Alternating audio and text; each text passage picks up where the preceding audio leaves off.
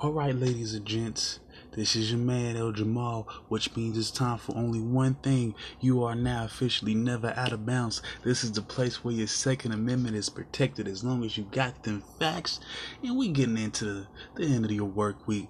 We got a few things to talk about. Of course, we got the word on the street. We're going to talk a little bit of North Korea, and then we're going to talk a little bit about the aftermath of Hurricane Florence. Then we're going to get into some in-depth football. We're going to talk about 3 things I picked up from last week. 3 things I learned about the league and the teams so far through week 2, and I have a few questions going into week 3, and then we're going to preview a little bit of college football. We had a game wrap up tonight, the first game of this week, first official game this week. We're going to talk a little bit about that, and then we're going to preview some of the action for this weekend. So without further review, and also we're going to be talking some baseball as well. Playoff time is on its way.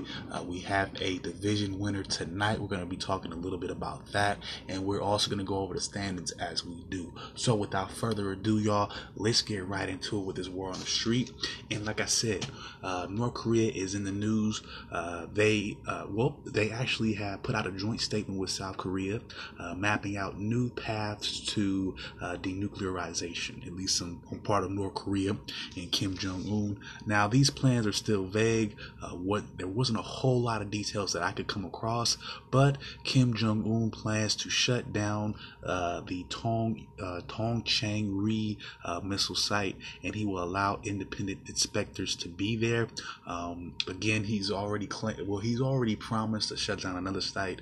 This was months ago when Trump came to town, at least 2 of North Korea, in Seoul, Korea. They had a discussion then, and he agreed to shut down one of those sites, Pyeonggi-ri. We all know, I reported about maybe a couple weeks right after that they were right up to their old shenanigans. They hadn't stopped. So it's interesting for him just to come out now. Looks like this meeting was for the most part headed by both the leaders of South and North Korea, meaning I don't see where Trump had any of his hands on it. It didn't say, hasn't been saying anything in the news like, I've been trying to get these guys to come together or anything like that. So it does seem as though he kind of did it on his own, at least, him and his government officials. So I'm not too sure exactly where he stands, or if to take him, or even to take him seriously this time. Again, I already reported about maybe a week or so after the first initial meeting with Trump, he was back to his old ways, back to his old site, Pyeonggi-ri, and he actually had already 2 missiles had already been created. So again, I don't know how slick they are, how slick they planning on being. Maybe they do want to turn another leaf. He also agreed to shut down the site Yongbyon, and that will be under more conditions. Apparently there were some things that him and Trump talked about, some agreements they had came to, and he agreed to shut this site down if those agreements were kept. Of course, there was no information I could find about what those agreements were. So again, a little bit still vague. I'm not, again, and with the vagueness of it, I'm not 100% sure he's going to try to follow through with it. That's just me. I don't want to put nothing negative, so I'll just say I'm unsure. North Korea has also agreed, along with South Korea, to host. They put in a bid. They're going to put. They agreed to put in a bid to host the 2032 Olympics. So, it does look like, at least on the surface, he wants to I wouldn't say reunify Korea, but definitely, ease tension. At least that's what it looks like. Both Koreas have agreed to easing the military tensions and increasing communications. They also want to reopen up the border somewhat to allow for families to reconnect with each other. So I think that's a positive thing, especially if it falls through. And again, it fell through on their accord when they wanted to do it, not without, a foreign, guy, i.e. Trump, trying to tell them what to do. If this all works out, I'm proud of them for being able to come together and work this out amongst men and women and foreign and just government officials coming together and seeing what's right for the 2 Koreas and the peninsula as a whole, the whole area. So hopefully that does come through. Now, the North Korean Defense Minister No Kwang-chol and the South South Korean Defense Minister Song Young Moo signed an agreement that would disarm the border town of Panmunjom. So it looks like more and more steps are being made to possibly unify in the future. I don't know. I can't speak on that today, but both armies will work together to also remove landmines from the area. So if that area goes, maybe other areas of the militarized zone may be eradicated as well.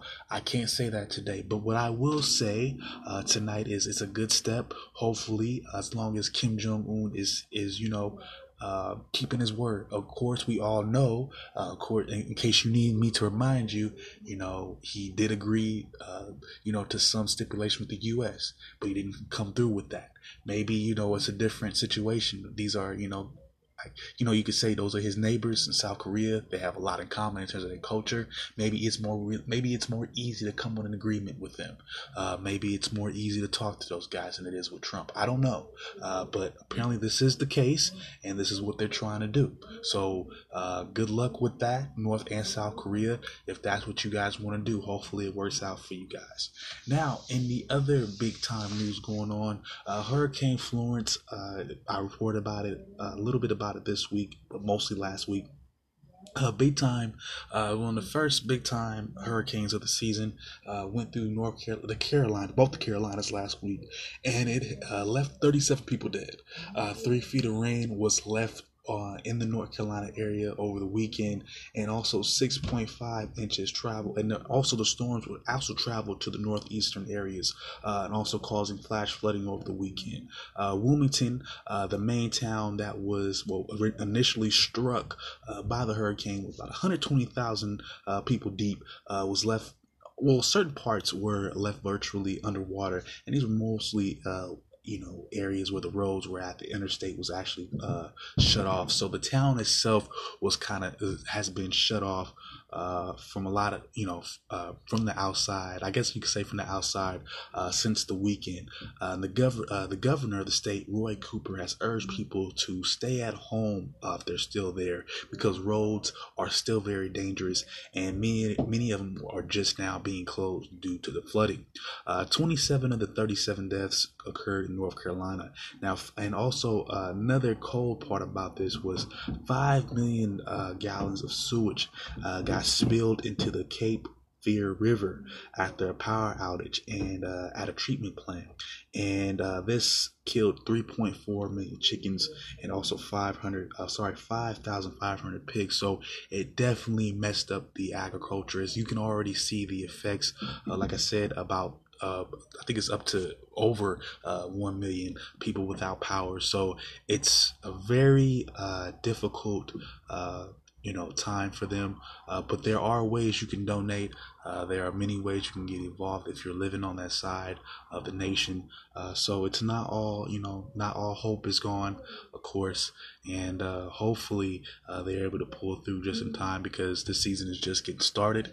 There's no telling where the next of these hurricanes are going to land. So I wish those people, to be honest with you, I wish them all the best. Hurricanes are no joke. I live in California, where we have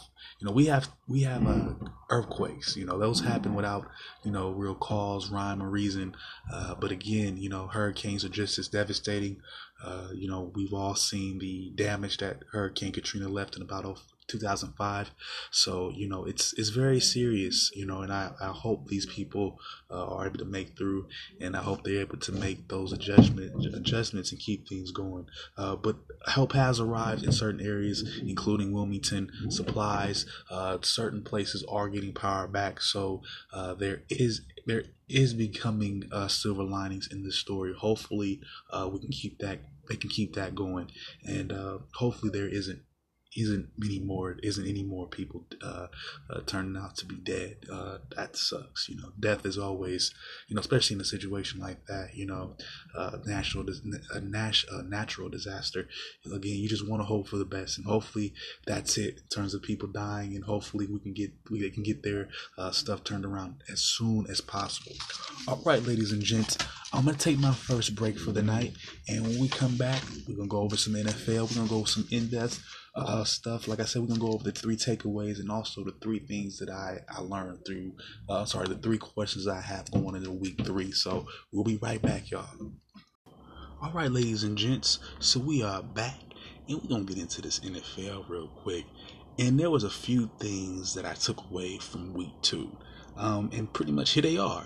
For one, I think the Rams are legit. I pretty much think they're, like I said, I know I talked about it in the divisional, the NFC West divisional preview a few weeks ago, but I definitely have them in the driver's spot to win the division.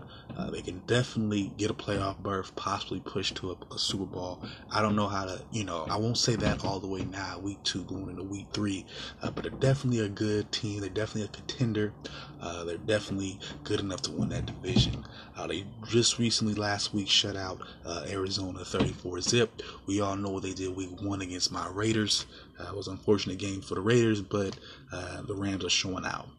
So far, 2 games, they've only allowed 16 points. They have the 7th best offense in the league with 33.5 points a game.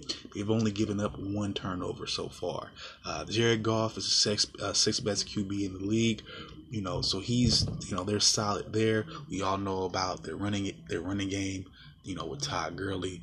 We do know that they have Brandon Cooks catching passes, and also they forced 6 turnovers so far, and this is tied for 3rd in terms of giveaway and takeaway stats. So those are 2. There's one really prominent stat that you want to have. You want to be able to take care of the ball, and you do also want to force turnovers as well. You always want to get extra possessions. Looks like they're doing a good job of that so far.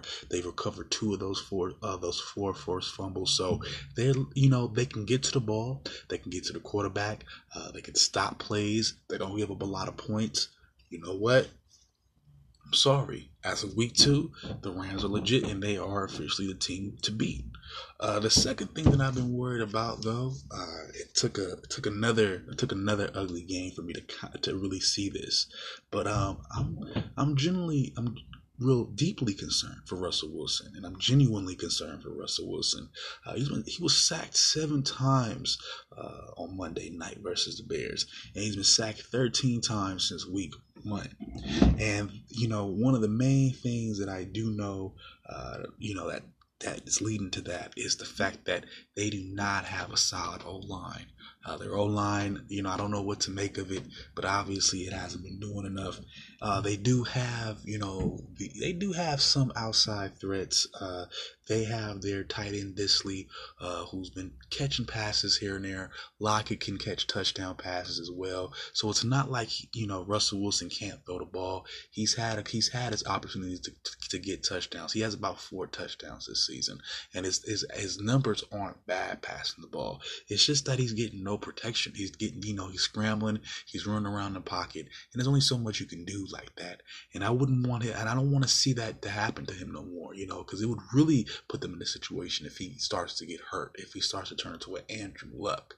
And that's kind of what happens, where he's potentially hurt, where he can't stay up straight, his offensive line can't do nothing for him. You don't want to be like that.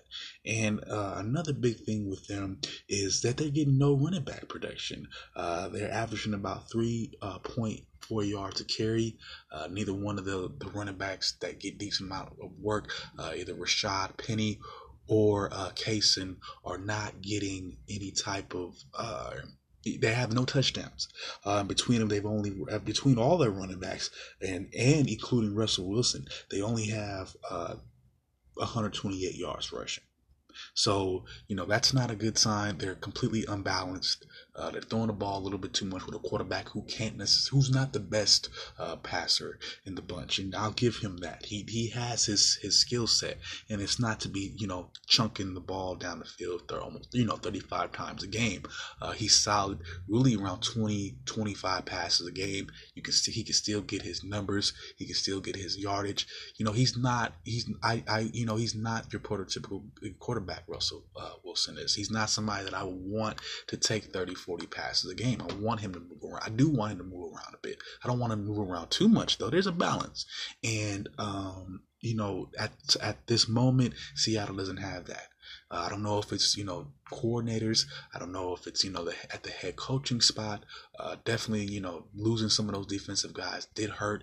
One thing I will say though, like I said, along with their receivers, they do have a running defense. They can't stop the run.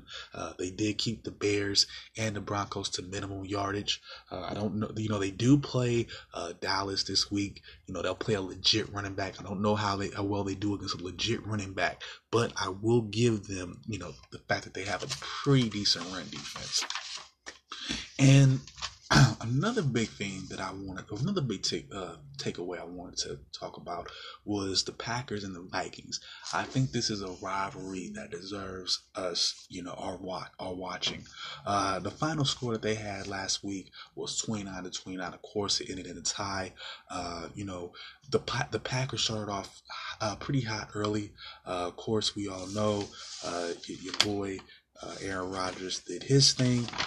He got about 2 touchdowns, I believe, in that game. The big thing I wanted to talk about though was with Aaron Rodgers. Yeah, he got his touchdown. He went 30 of 42. He didn't really ball out super hard. He only had that 1 touchdown. Of course, Jimmy Graham did his thing. He added 6 catches, 95 yards. Devontae Adams had 8 catches and 64 yards with a touchdown. And the running back, Jamal Williams, added another 59 yards. In terms of defense, Jair Alexander led the way with 7 tackles. Clinton-Dix also had 3 tackles and an interception.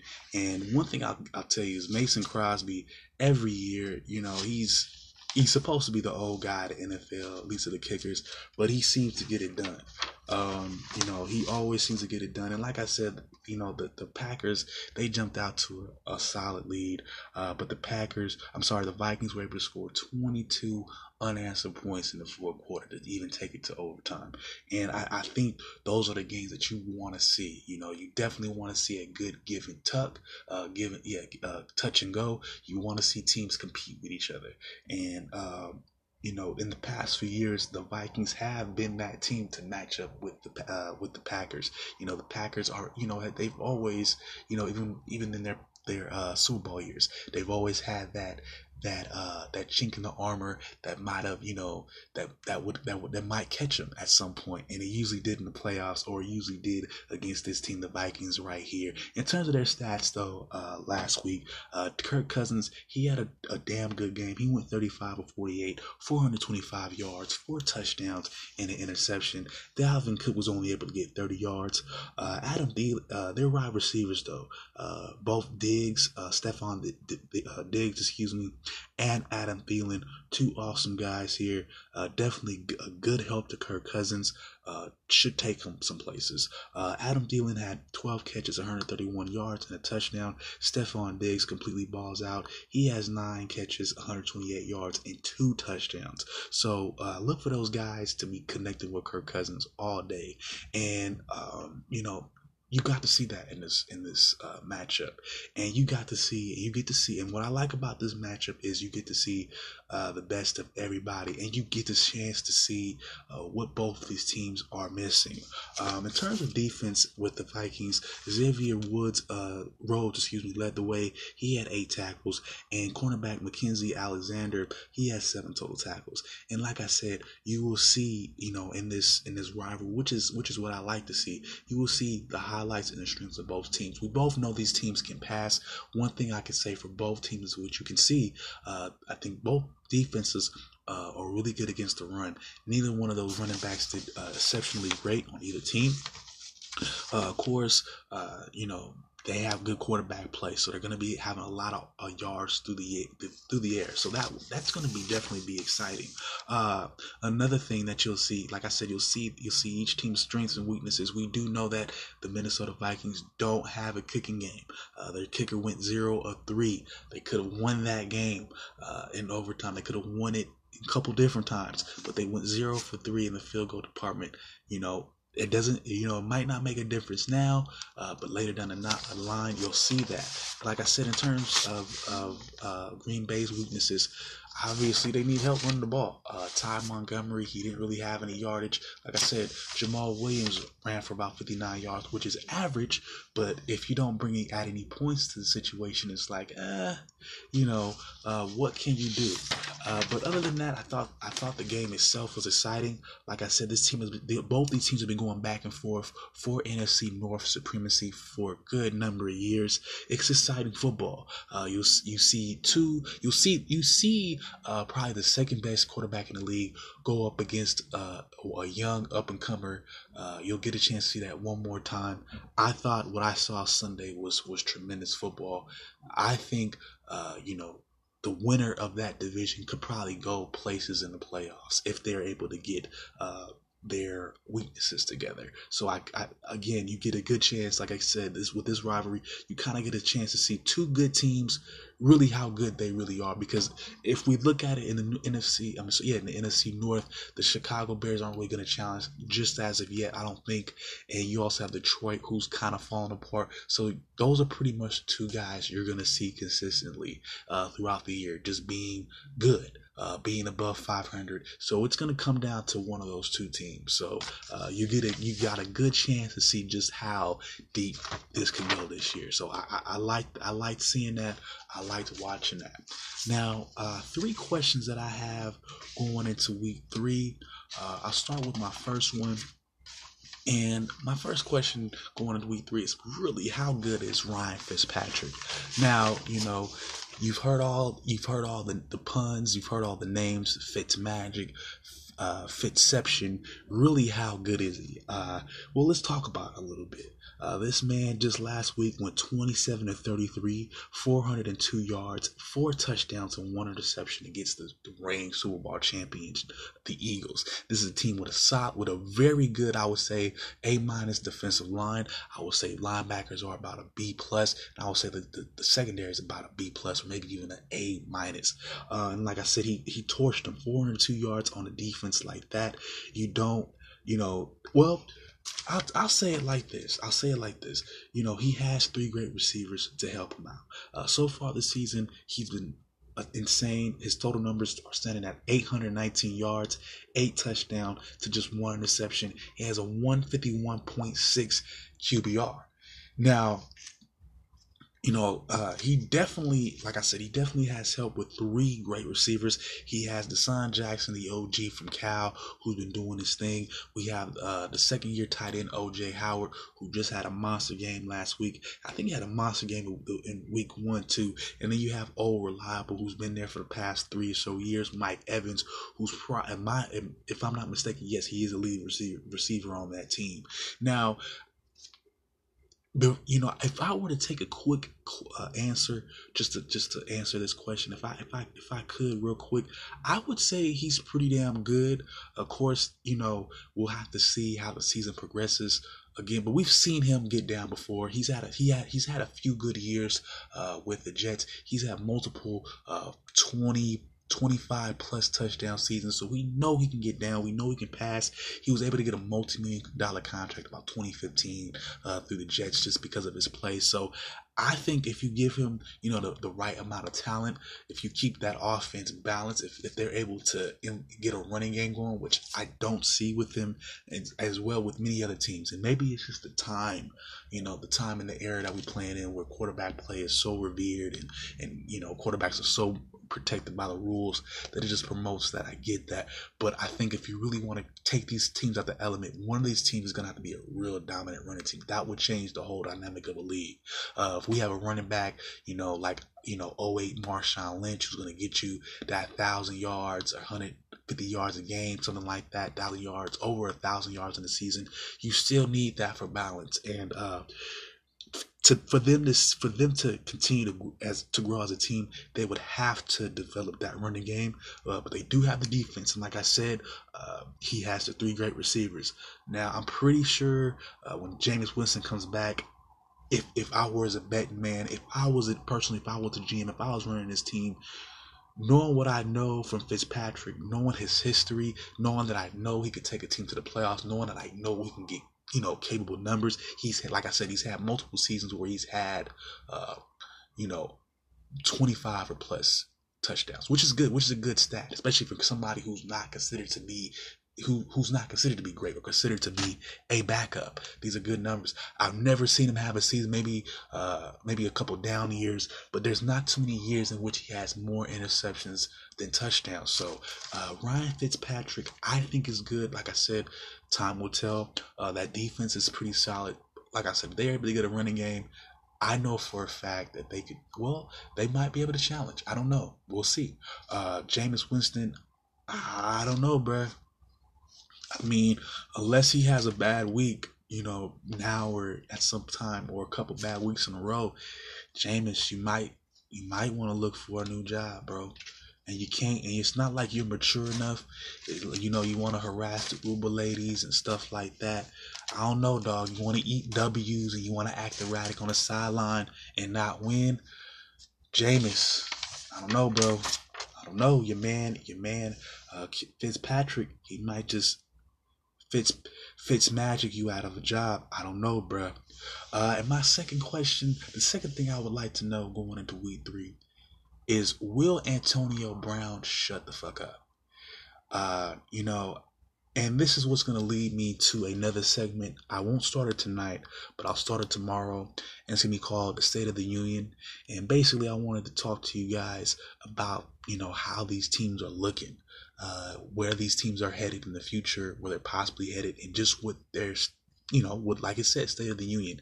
And just, looking at Antonio Brown and all the stuff he's been through, what he's been doing, and the Steelers in general, it made me really, and just what the Raiders have been going through this season, and just what, who they cut in the off season, and just where they're at right now, it made me really want to take a deep insight into these other teams and just lay it all out. So what I'll be doing in the next few weeks, I'll be telling you guys, where these teams are at, where these teams are headed.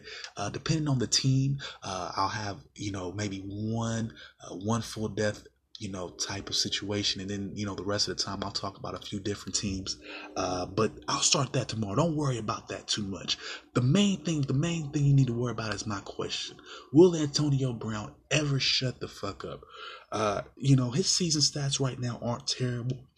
He has 18 catches so far, 160 yards, 2 touchdowns. Of course, they're not extravagant for his liking, but I guess we have a team that's in flux. We don't know. Last week he didn't do that bad. He had 9 catches, 93 yards, and a touchdown against the Chiefs. I think he's the number one. He's still the number 1 receiver. Every week is different. I don't think I don't think it's not that Ben Roethlisberger doesn't like him or anything like that.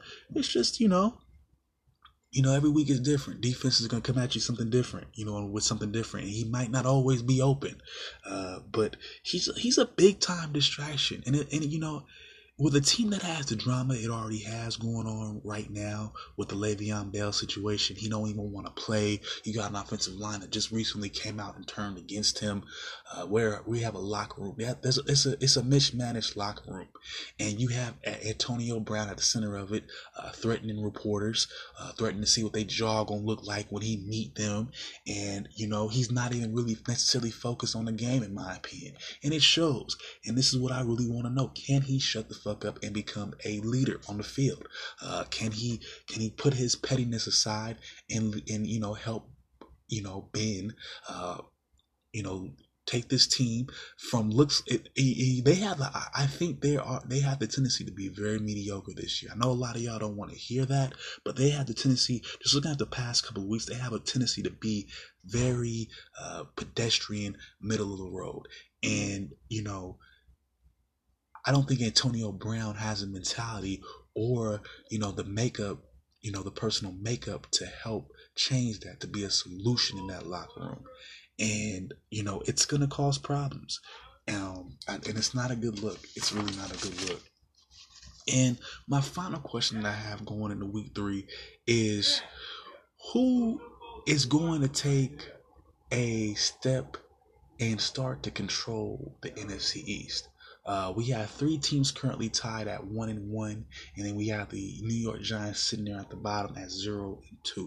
One thing that I will say about the NFC East right now is that very subpar quarterback play. So at the moment, it's I don't know really what to make of, each team. But just going down through some quarterback stats real quick. Nick Foles has a quarterback rating of 78.9. He has been doing well the past 2 weeks. Dak Prescott has only 2 touchdowns so far this season, and he hasn't passed for 200 yards or more yet. Eli Manning has only 1 touchdown, and last week he had a interception and a 67.8 quarterback rating. Actually, it wasn't last week. This was in week 1. And Alex Smith, he had 0 touchdowns last week in a loss to the Colts. So very subpar quarterback play. So it's really hard to say who can, that's one of the main things that I have. Like, who out of these 4 quarterbacks can even perform or can turn the tide around.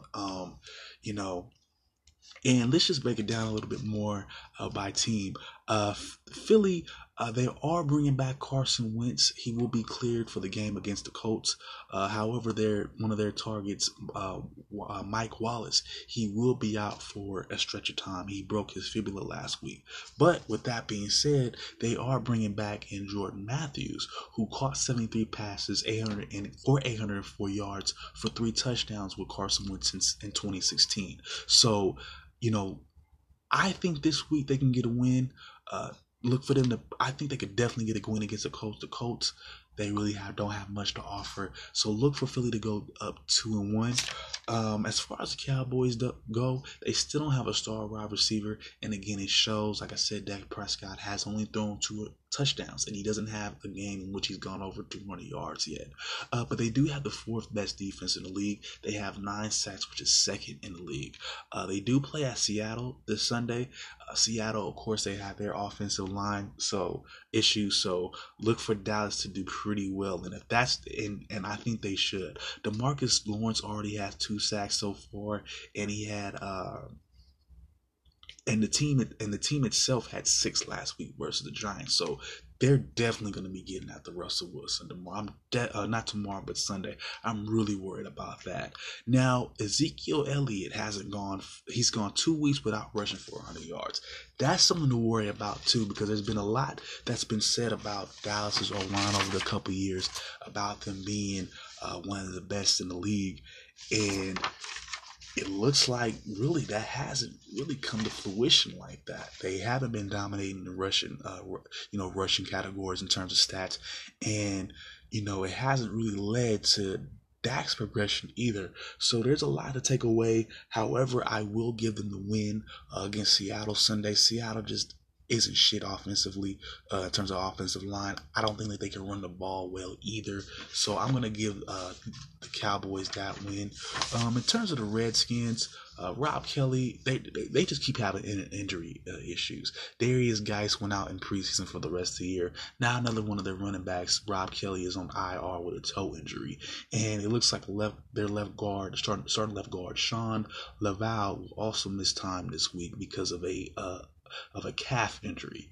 But they did sign 2 wide receivers, Brashad Perriman and Michael Floyd, this week.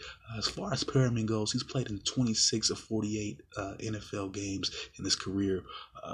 26 overall. He's been around since 2015. Yeah, he's played 26 games. He has 576 yards, 3 touchdowns, and 43 catches. Now, like I said, he was a 26 overall pick in 2015, and he was waived by Baltimore in September after 3 seasons. So, he's looking to get some catches, and they did add Michael Floyd, who was a 13th overall pick in 2012. Now, he's played in 76 games, mostly with the Cardinals, and he has 242 catches, 3,739 yards and 23 touchdowns. So he definitely has some experience. So those guys should help out. They'll be passing the ball a little bit more. Their thing is they're going to have to go against Green Bay next week. And the thing about, and they definitely need help at wide receiver, because so far their wide receivers only have 18 catches, 173 yards, and 0 touchdowns. So they need help. My question is, do they get where they need to get next week against the Packers? And there's no way to tell. I like Adrian Peterson running the ball, even though he's a little bit older. The Packers, they do have the 7th worst passing defense in the league. So maybe the Redskins can get up some passes in there. We'll see what they can do.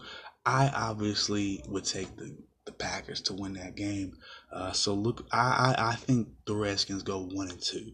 And as far as the Giants go, they've gone 34 straight games without scoring 30 or more points. This goes all throughout the 2016 and 2017 seasons.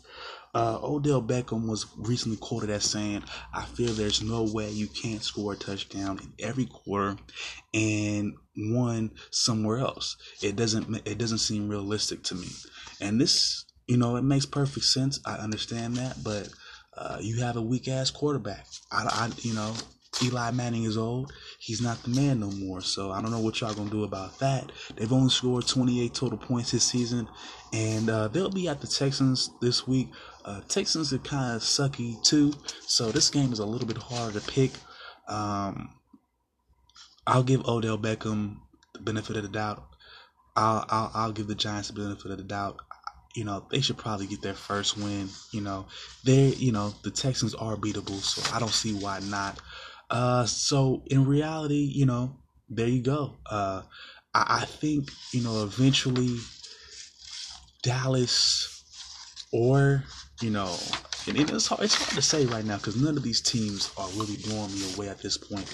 But it's probably either going to be Dallas or Philadelphia to pull away. They seem to have the better talent on the field. It's just a matter of time before, that talent starts to show up, in my opinion. So look for them to probably pull it around. If not this week, maybe in subsequent weeks. But I definitely do see Philly and Dallas getting wins this week. So again, they probably won't be able to differentiate, but we'll get a clear picture about at least who's the better of those two once they play. All right, y'all. So we're going to take another quick break. And when we come back, we're going to talk some college football. Of course, we're going to be talking about the first game of the week. And then we'll be talking about some top 25 action over the weekend. All right, y'all. We'll be right back. All right, ladies and gents. So we are back. And week 4 of the college football season got started tonight.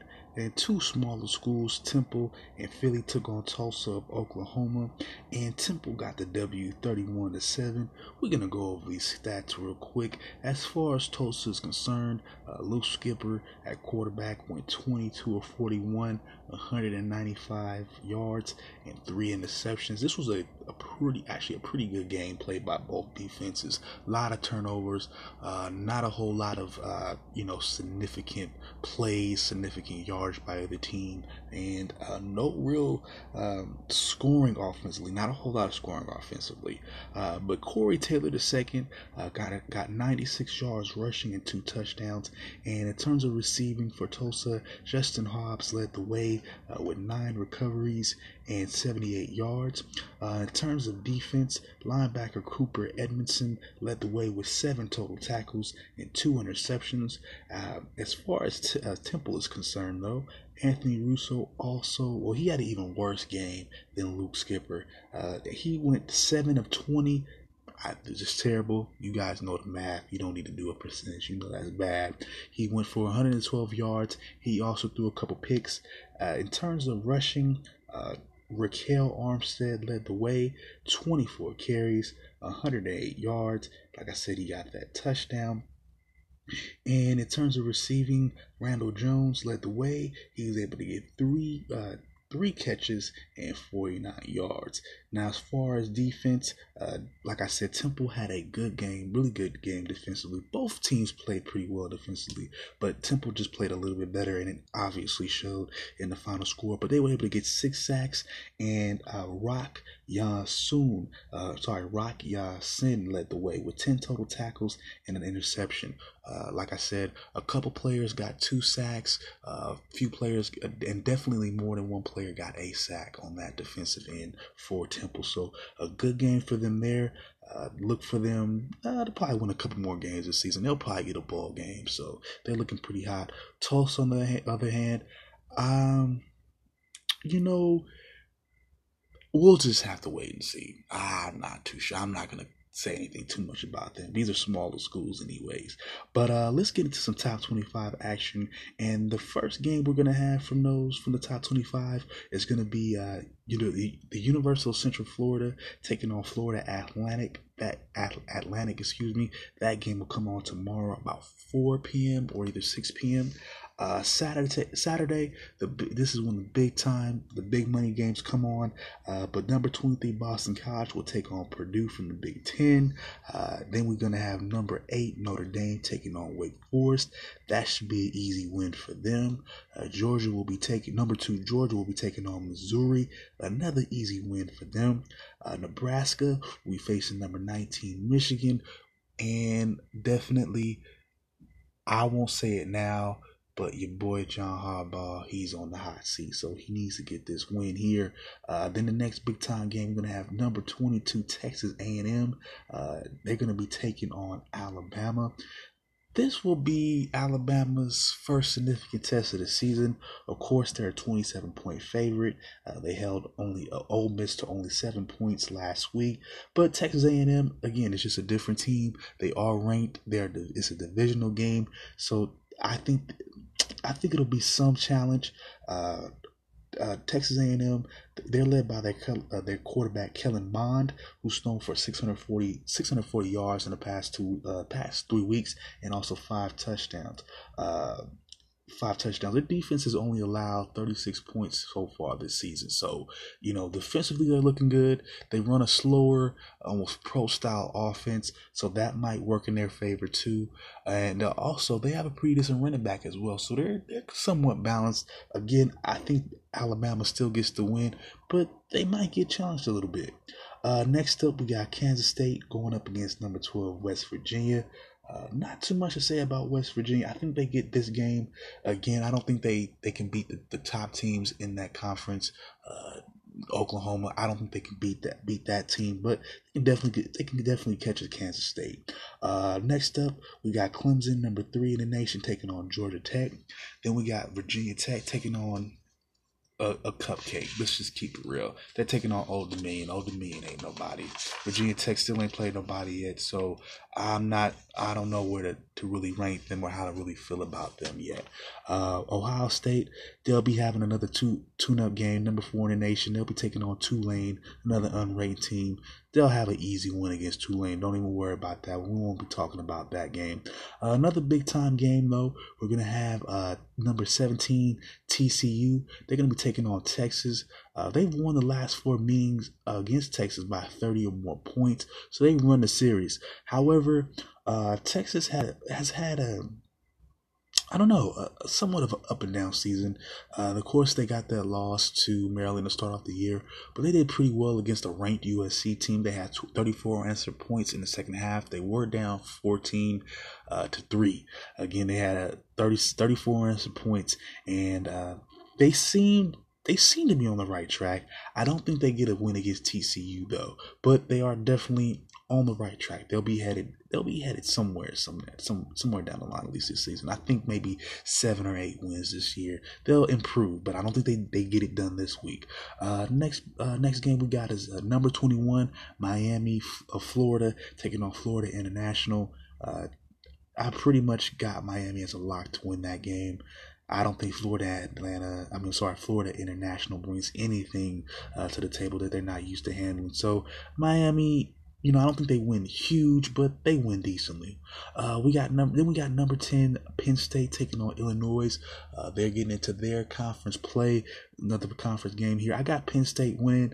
Illinois, of course, I don't think they offer a whole lot of competition just yet to anybody, so I definitely got Penn State. I got Penn State winning big that game. Probably at least by 3 or 4 touchdowns. Next game we got on tap, Texas Tech and Oklahoma State. Oklahoma State is number 15 in the nation. This is going to be a solid Big 12 matchup. I expect there to be a lot of points. I would say why not live big? I say 80 points. I still think Oklahoma gets it done, just enough to get it done. They score probably a couple extra touchdowns in the fourth quarter to seal the deal. I don't see any of them bringing a whole lot of defense to the table, but I do see a lot of points being scored. Moving on, we got number 6 LSU, the big time Tigers. They're gonna be taking on Louisiana Tech. Again, it's another easy game for LSU. Look for them to win that game and still be undefeated. We got number 5 Oklahoma taking on Army. Again, another cupcake game. I got Oklahoma winning big, massive scores, at least 55 points, something like that, maybe 40 something, but they're gonna win big. Then we got number 14 in the nation, Mississippi State. They'll be taking on Kentucky. Kentucky's trash. They've always been trash. They always will be trash. I'm going Mississippi State. Probably not big because I don't think Mississippi State's all that great. They're just better than Kentucky. Moving on, we got Arkansas taking on Auburn, number 9 in the nation.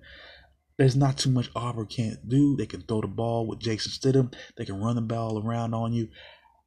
I don't think Arkansas brings too much to the table. They might be able to score a little bit. They might be able to run the ball a little bit, but I'm still going to go with Auburn by a pretty big amount.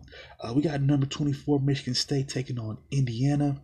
This game is going to be a little bit interesting because I don't know where Michigan State stands after that loss to Arizona State. I thought for sure they beat Michigan State, but Indiana doesn't, leaves a lot to be desired in terms of how good they are. I'm still going to side with Michigan State, but again, that's the last of their easy wins, so I'm gonna have to go. We'll go with them this week, but I don't know so far about them moving on to the rest of the season. But the last big matchup, in my opinion, the only one matchup that I see this week between two ranked teams. This is why it's big time. This is going to be the Pac-12 game. This is going to be Stanford versus my boys, the Ducks out of Oregon. We already know they're both 3-0 going into this game. Stanford is ranked number 7 in the nation. Oregon is ranked number 20. A lot of your pundits are gonna go with Stanford. A lot of your experts are gonna go with Stanford. Of course, Bryce Love. The All-American Heisman candidate.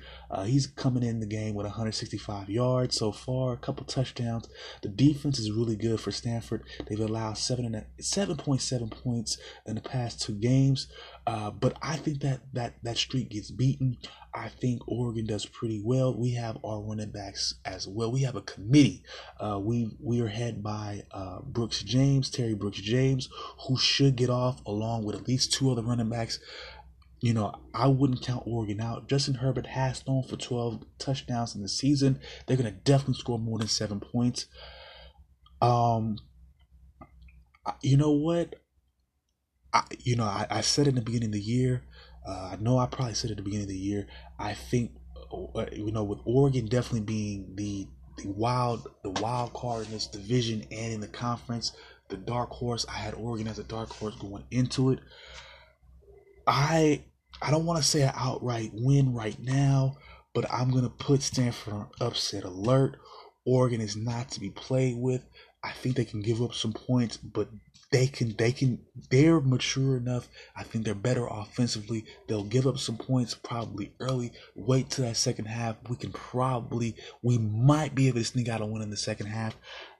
I'm not going to outright say it tonight, but I'll put Stanford number 7 in the nation on upset alert. Do not count my Ducks out, baby. We fly high. Don't lie. You know this. Quack attack. Yeah, I'm going to say it tonight. But we got Wisconsin number 18 in the nation taking on Iowa. Of course, Wisconsin suffered that loss last week to BYU.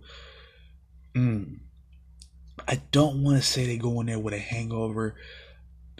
It depends on what I think the game is. If it's played in Ames, if it's played at Iowa, I don't know, because Iowa, I've seen it happen many years before. I've seen Michigan come in there as a high-ranked team. I've seen Ohio State come in there as a high-ranked team, and I've seen them take L's If Wisconsin's not paying attention, they could take another L too. If they're still hungover from that loss to BYU, they're going to take an L. For those two reasons, I'm going to have to put Wisconsin on upset alert. I won't say they'll outright lose, but they're definitely on upset alert. It could go either way. I'm not buying Wisconsin after that loss to BYU. And finally, the last game of the top 25 is going to be a Pac-12 game.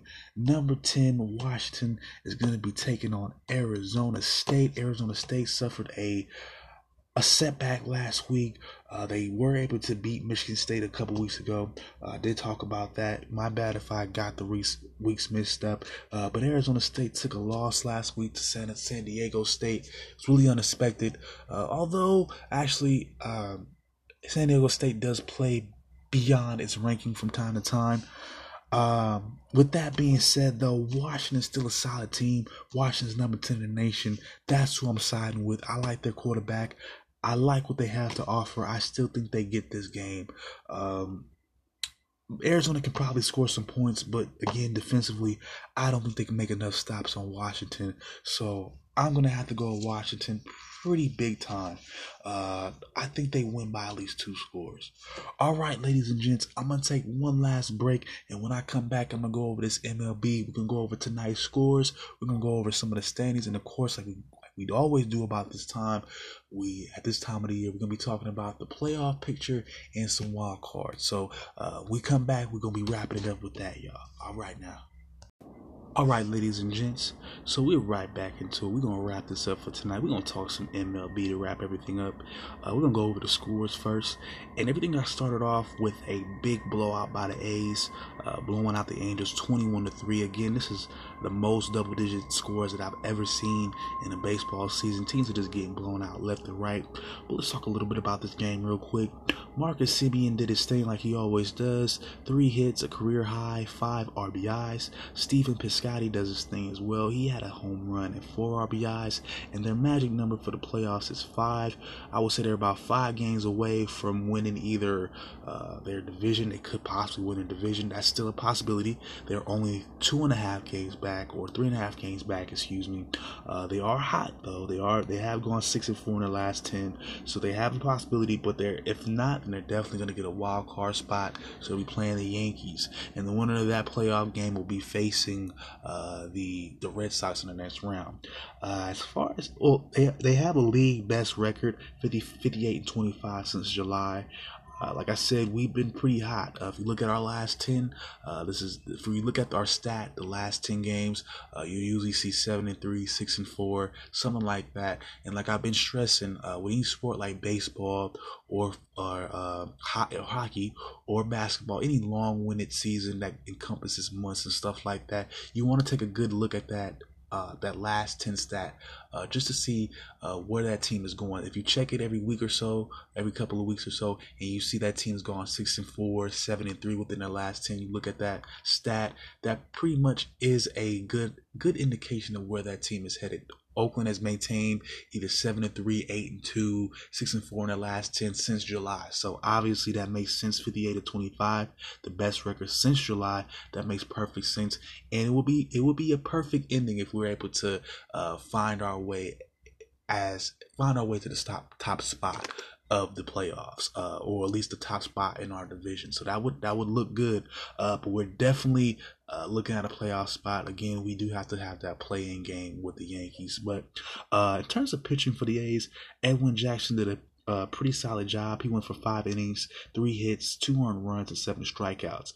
As far as the Angels go, they got two RBIs overall as a team.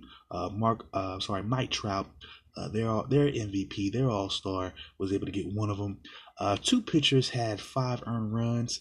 They only had 6 Ks as a team. Talking about the Angels, it's just a bad game for them. But then again, they're near the bottom, of the division. So what did you really expect? Again, the A's, like I said, they're 3.5 games back to the Astros. So again, with as many games that we do have in the season, there's a possibility we could still win the division. But more than likely, like I said, we're probably gonna get that wild card spot. But there's always hope. Other scores we got in the league. We got the Mets beating the Nationals 5-4. The Yankees, the Red Sox beat the Yankees 11-6, and the Red Sox have officially clinched the AL East.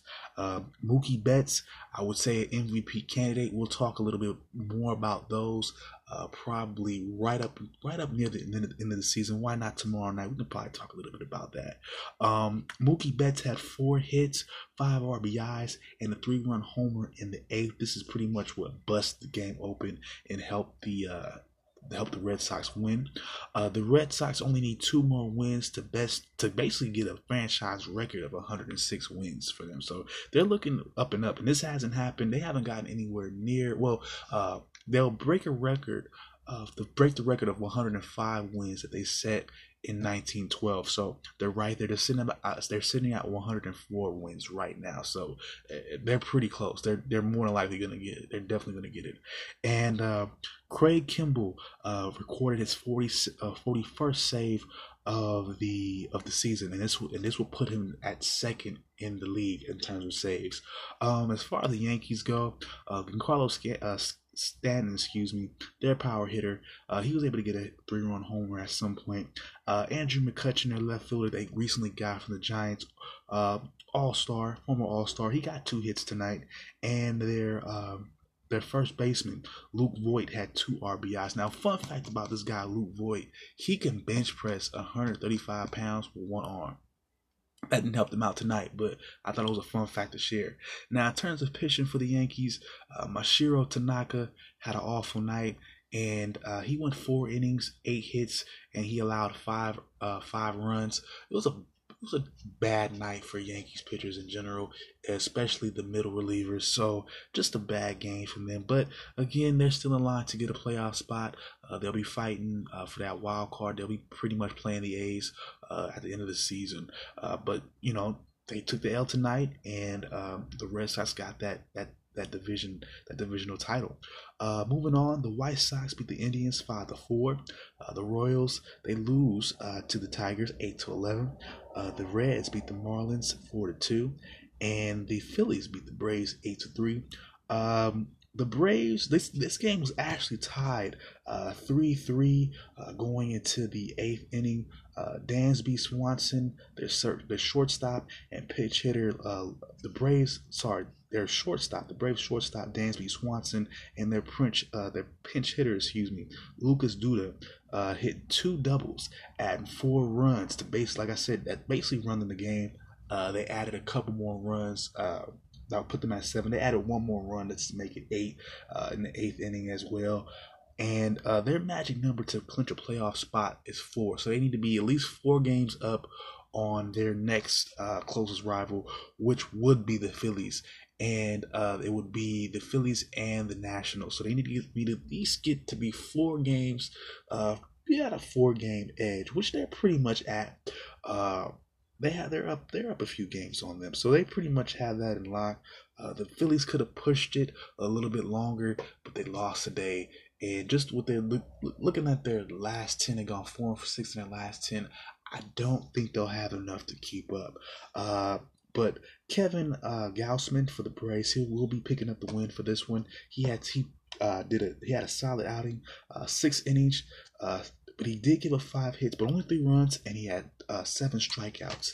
As far as the Phillies go, first baseman Carlos Santana, left fielder Oduel Herrera, and catcher Jose Alfaro all got RBIs. But of course, it wasn't enough. They only got 3 runs, of course. And again, another nasty night for pitchers, at least for them. They had 2 pitchers go at it. 2 pitchers get significant time in today's game. They had Vince Velasquez and Luis Garcia. They went for about 3 innings each. Velasquez gave up 5 hits, 2 earned runs, and a walk, and Garcia gave up 2 hits and 4 earned runs. He gave up those 2 doubles in the 8th inning that opened up the game. That pretty much lost the Phillies the game. So a tough break for them. They probably won't get into the playoffs this year. This was one of their chances, and it just sucks for them. It really does, because a lot of teams have a chance, and it just sucks to see them play themselves out like that. But There's always needs to be a winner and there needs to be a loser. But let's get into these standings real quick. Let's get into the AL, starting with the East. Sitting on top, we got the Red Sox 104 and 49. Like I said, they've already won the division, so that's pretty much wrapped up. They have an official playoff spot. So we're moving on to the number 2 team, the Yankees. They're at 93 and 59. Of course, they pretty much have a playoff spot as well. They'll be going to the wild card. Moving on to the Central Division, of course, the Indians are on top. They're at 85 and 67. They have no real competition. They are the winner of that division. I'm waiting on a magic number for them. I'll tell you when I get it. In terms of the AL West, it's still wide open. The A's, like I said, are 3.5 games back. The Astros are on top, 95 and 57, 6-4 in their last 10. The A's, same thing, 6-4 in their last 10. They are 92 and 61. You know, with 3.5 games back, with the way they've been playing, they have a shot at beating out the Astros for that number 1 spot. But again, with the ways the Astros are playing, a lot of their starters are coming back. A lot of their good players are coming back from injury. Hey, you never know. It looks like the Astros may pull it out, but again, the A's have a shot. They're going to be going up against the Yankees for that wild card spot. And I actually, looking at what I saw with their last series with them about a week or so ago, we came out on top of that series 2-1. I actually like the way we performed in that series. Our bats came alive. Our pitching came alive, and who knows what can happen in a 7-game series. I don't know if we can best the Red Sox, but I know the Yankees don't want to see us in a 1-game playoff. I know they don't want to see us. They don't want to see us with 1 game. They don't want to see the Bruz. They don't want to see the Bruz, Simeon, and Piscotty for 1. They don't want to see them. They don't want it. They don't want it. Count high. They don't want it with Bruz. They don't want it with my Bruz. So, if the season were to end, the season ends, the A's go to that wild card game with the Yankees. I don't want to be a homer. I don't want to be, just rah A's this, A's that. But I definitely think between those 2 teams, they are the better team. The real question for the A's would be to see if we are able to get back past the Yankees. How well do we do from then? I think that's the real question. You don't know, and we'll have to see. Hopefully, they do get past the Yankees, but I think we're pretty good. I think we're good enough to get past the Yankees. That's just me. But as far as the East, as far as the NL is concerned, the National League, is concerned, starting with the East, the Braves are on top, 85 and 68 in terms of their win and loss. In their last 10, they go on 6-4. I said it before, I'll say it again. The Phillies, they played themselves out. They could have had an opportunity to stay in the mix. They're at 78 and 74, 4-6 in their last 10. I just don't see it. The Nats, they're at 77 and 76. They're out as well mathematically. I don't see what too much they can do.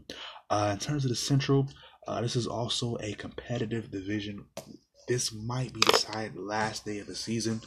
We got the Cubs on top right now. They're 89 and 63, 6-4 in their last 10, just enough to maintain their spot.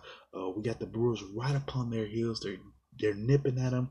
They're at 87 and 66. They've gone 6-4 in their last 10, so they're right up on each other. They're matching each other pace for pace. Again, this might be decided the last game of the season. The Brewers will not go away, and I don't want them to. I like this. This is exciting. This is what makes baseball exciting to me. Teams right up on each other, teams competing for the same 1 or 2 spots. It's amazing. Oh, beautiful. And you have the Cards. They have a long shot. They're 5.5 games back. They're 5-5 in their last 10. But overall, they're 84 and 69. They're still in a wild card. They're still in a wild card discussion. So if the season ends, they're more than likely going to be facing the Brewers. Like I've been saying the past few weeks, it's going to be an NL Central wild card playoff. That'll be interesting. We don't really see 2 divisional foes taking off on each other like that, but that will just let you know more and more so that the Central Division is a good division. Your champion may come out of this division. Who knows? But these are 3 solid teams so far. As far as the West goes, it still hasn't been won, but we have an idea of who your 2 forerunners are going to be. We have the Dodgers. They're at 1. They're at 85 and 68. They're going 7-3 in their last 10. They're really hitting that playoff push. They do have the All-Stars, the talent to do so. So I'm not surprised. They should win this division. They should have they should always be in the mix to win the division. But this year they need to make a trade near the end of the season to get Manny Machado. They've done that. They look to be in a position to win a division, but again, I don't know how well they do in the playoffs. They're not a foregone conclusion to me. They might have trouble with, the Braves. They could have trouble with the Cubs. They could even have trouble with the Braves. With the Brewers. So, again, I'm sure they could probably win this division. Again, just knowing how well they do in the playoffs. On their recent history, I'm not 100% all sure. At number 2, we got the Rockies. They're at 82-70, 2.5 games back, 4-6 in their last 10. They're inching kind of out of it. I'm not too sure, if they can catch up. Like I said, I pretty much have the Dodgers winning that. And at 3rd, we have the Diamondbacks. They're at 79-74, 6 games back. I would say at this point they're out of it. Too far back, not consistent enough. They've gone 3-7 in the last 10. You can't do that at this point. You need every win counts because, at one point, all 3 of these teams were 1 game away from being able to win this division. And this is how crucial it is to stay consistent. Now we have the Diamondbacks nearing, about a week or so, near the end of the season. They're at 3-7 in their last 10. They're completely out of their divisional race, which means they're pretty much out of a playoff spot. Because, like I said, the 2 wild card spots right now are going to Milwaukee and the Cardinals. So, unless you're at 85 wins, 86 wins, you're out of the equation completely. Tough break for the Phillies.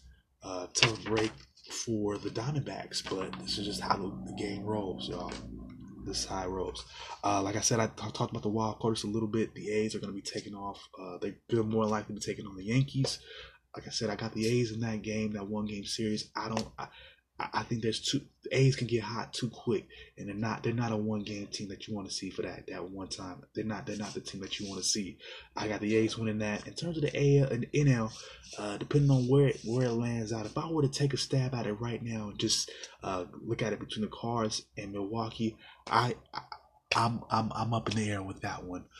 They've been obviously on each other's heels, nipping at each other in divisional play. I can't make a decision about that right now. But what I will tell you is the winner of that division, the winner of that playoff game, that wild card game may challenge. I think they have a good, solid case to challenge in that next round, whoever they play. So look for that to happen. All right, y'all, we're going to wrap it up for tonight. Tomorrow we come back. Like I said, I wanted to get into the State of the Union addresses for these teams, these NFL teams. So tomorrow and like I said, I wanted to go in depth depending on what team and, depending on where they're at and just how bad or good they are. Tomorrow I'll be starting off with the Steelers. I wanted to get a little in depth with them. Just talk about why I think they're near the end of their dominance. Talking about a little bit about Ben Roethlisberger too. Also, we're going to go over some MVPs for baseball. We're going to go over the end of the year awards for that, some candidates for that. I'm not too sure about the war on the street yet. We may not really have no world news to discuss. It is the weekend. I like to take a little break. Another thing I did want to talk about was the white boy beef. Yes, I'm talking Machine Gun Kelly. I'm talking Eminem. I think some raw bars have been spit by both sides. I like it. I like the hip-hop competition. We're going to talk a little bit about that as well, y'all. All right, we're going to wrap it up for now. Like I said, this is your man, El Jamal. This is Never Out of Bounds. Y'all enjoy y'all night. Much love. Mwah. Peace out.